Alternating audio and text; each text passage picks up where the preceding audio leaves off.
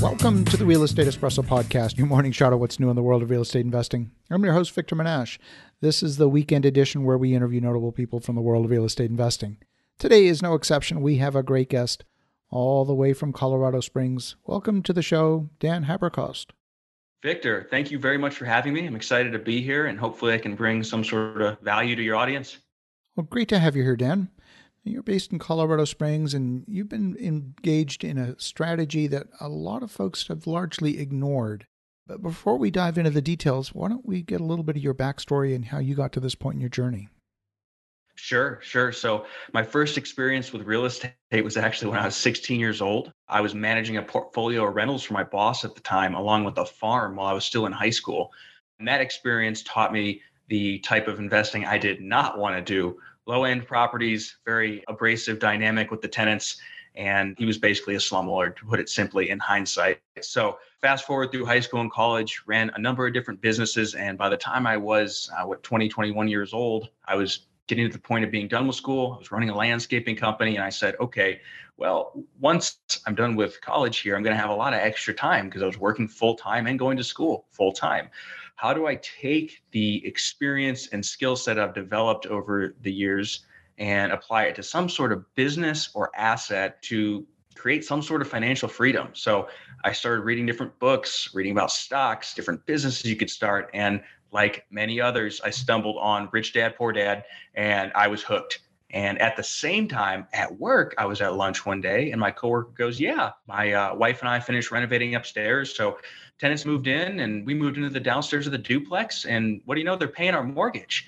And that was all it took. I ended up buying a duplex before I graduated college, living in one side, renting out the other. At that time, I was still in Ohio, didn't want to stay there. So shortly thereafter, I actually moved here to Colorado so I could hike around and snowboard, mountain bike in the mountains here.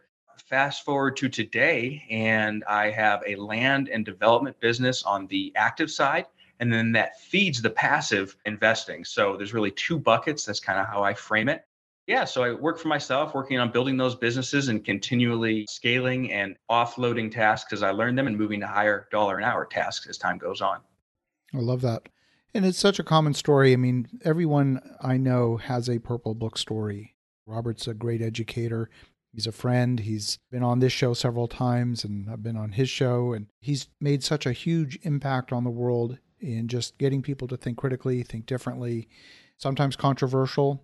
Sometimes he offends people, but he has really had a massive impact. And I know I'll be forever grateful for the conversations that he and I have had. So, Yep. Yeah, I love that. That's great. So today you've moved away from just looking at rental properties. You've done the house hack and figured out a path to at least building some amount of wealth. What's your focus today? The focus right now, great question. So on the active business, I've got the land flipping mostly automated, right? So that involves the buying and selling of land, some for cash and some for notes. And then on the best parcels, I'll put a spec house, right? Just a simple 3-bed, 2-bath, 1,500 square foot ranch. That way I can get the most out of each parcel. So that's the land business. And I have that mostly offloaded to employees and then also just various general contractors that kind of take and run with the builds once they're in process. So what I'm working on right now is going after much larger parcels to actually be developed and then sold off to the major home builders, because in that space, the margins, you're really just adding a zero or sometimes 2 zeros to what I'm currently doing.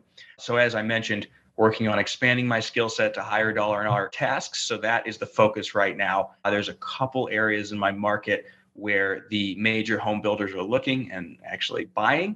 And so getting the parcels surrounding, focusing on those is really what I'm doing, and learning that process to take that piece of raw land, bring utilities to it, subdivide it, et cetera, so you can sell it off to the major home builders. Because the institutional players, most of the time, will not touch the land unless they have shovel-ready lots. And in fact, a lot of them want a graded pad site with the utilities to the corner of the pad site. So that's what I'm focusing on right now, because that's a new skill set and, well, a new pay grade, really, once figured out. That strategy, and it's something that we're doing extensively in-house as well. We have a number of residential subdivisions that we're building where we're converting what would have been agricultural land at one point, getting that replatted into a planned use development, and doing the full build out. In some cases, delivering a shovel-ready lot to a national home builder. In some cases, the national home builder is buying the entitled parcel at preliminary plat approval. And in both cases, there's a very strong lift in the value because we've had a tremendous amount of value by re-entitling it for its highest and best use. Sure. So same thing that I'm working on. How do you choose your markets? How do you decide, this is a particularly good area to do this? Because there's land everywhere. You can buy, Sure, agricultural land anywhere from 3,000 to 10,000 an acre, and residential land is at, like you said, a couple of zeros. But not every land is suitable or even desirable for converting to residential. How do you choose? Yeah, that's a great question. So I'll try to answer this as succinctly as I can, but there's a couple key points I want to hit on. So I think the concept of an inefficient market is really important to understand. And that concept led me to the markets I'm in. So quick synopsis of that came from the world of equities, right? So if you're thinking about stocks, you have millions of people looking at the updated pricing every minute of every day. And with so many quote unquote rational players looking at that, the price tends to approach intrinsic value. Now there's some shortcomings because many people are not rational, but in the world of equities, it's far more applicable than in real estate. So in the world of real estate, I think single family houses would be a good analogy, right? So many people are trying to buy single family homes that they are much more challenging to buy at a discount. Now, that is not the case with land. It's not well understood. It's just one of those assets that's somewhat neglected because people are scared of what they don't understand. There aren't as many courses on it. It's not as exciting. It's kind of boring. It's just dirt, really. Land in itself tends to have mispricings because it's an inefficient market. Add to that, literal markets as far as location tend to be less or more efficient depending on how many people are there. So keep that in your mind. South of me here in Colorado Springs is a failed subdivision from the 70s. Actually, the same developer who did Lake Havasu did the subdivision. It's about 45 minutes from Colorado Springs, 2 hours from Denver. And if you think about how much Denver has grown, Colorado Springs, and just Colorado as a whole has grown, 45 minutes south, you have, it was about 20,000 shovel-ready lots. So all utilities there, subdivision has been done, et cetera. They're ready to be built on. And as of 2 years ago, I could still buy them for $3,000 to $5,000 a piece. That is a great example of an inefficiency in the market. It wasn't well understood. Not a lot of people knew about it. It had the word Pueblo attached to it, even though it's a different place. And Pueblo itself had a negative connotation. So for many reasons, that market has been neglected. And now come to today, and it's less neglected. There are far more people from Denver and the Springs and all over coming down there. But nonetheless, those factors led to severe mispricings when you look at the macroeconomic context here. So that has been a huge opportunity to buy and sell land and then also to build houses. So I look for those sorts of factors, right? So where is a secondary or tertiary market to one of the booming areas that has been neglected? And especially if all that work has already been done to subdivide the land, because that is, you would know very well because you're doing it, time intensive, expensive, and a pain in the butt dealing with the city. The markets I have been in have all had those factors. They've been neglected for one reason or another, failed subdivisions, and they were outside of booming areas. So using the principle of market inefficiencies and how those come about has helped me find the markets that I've made quite a bit of money in. One of the biggest risk factors when it comes to land is that when you consider market cycles, if you think about a single family home, you might say, okay, it's expensive right now. Maybe we're in a little bit of a market cycle. Maybe we're in the fourth quarter. Maybe prices will fall 5-10%, but they'll come back.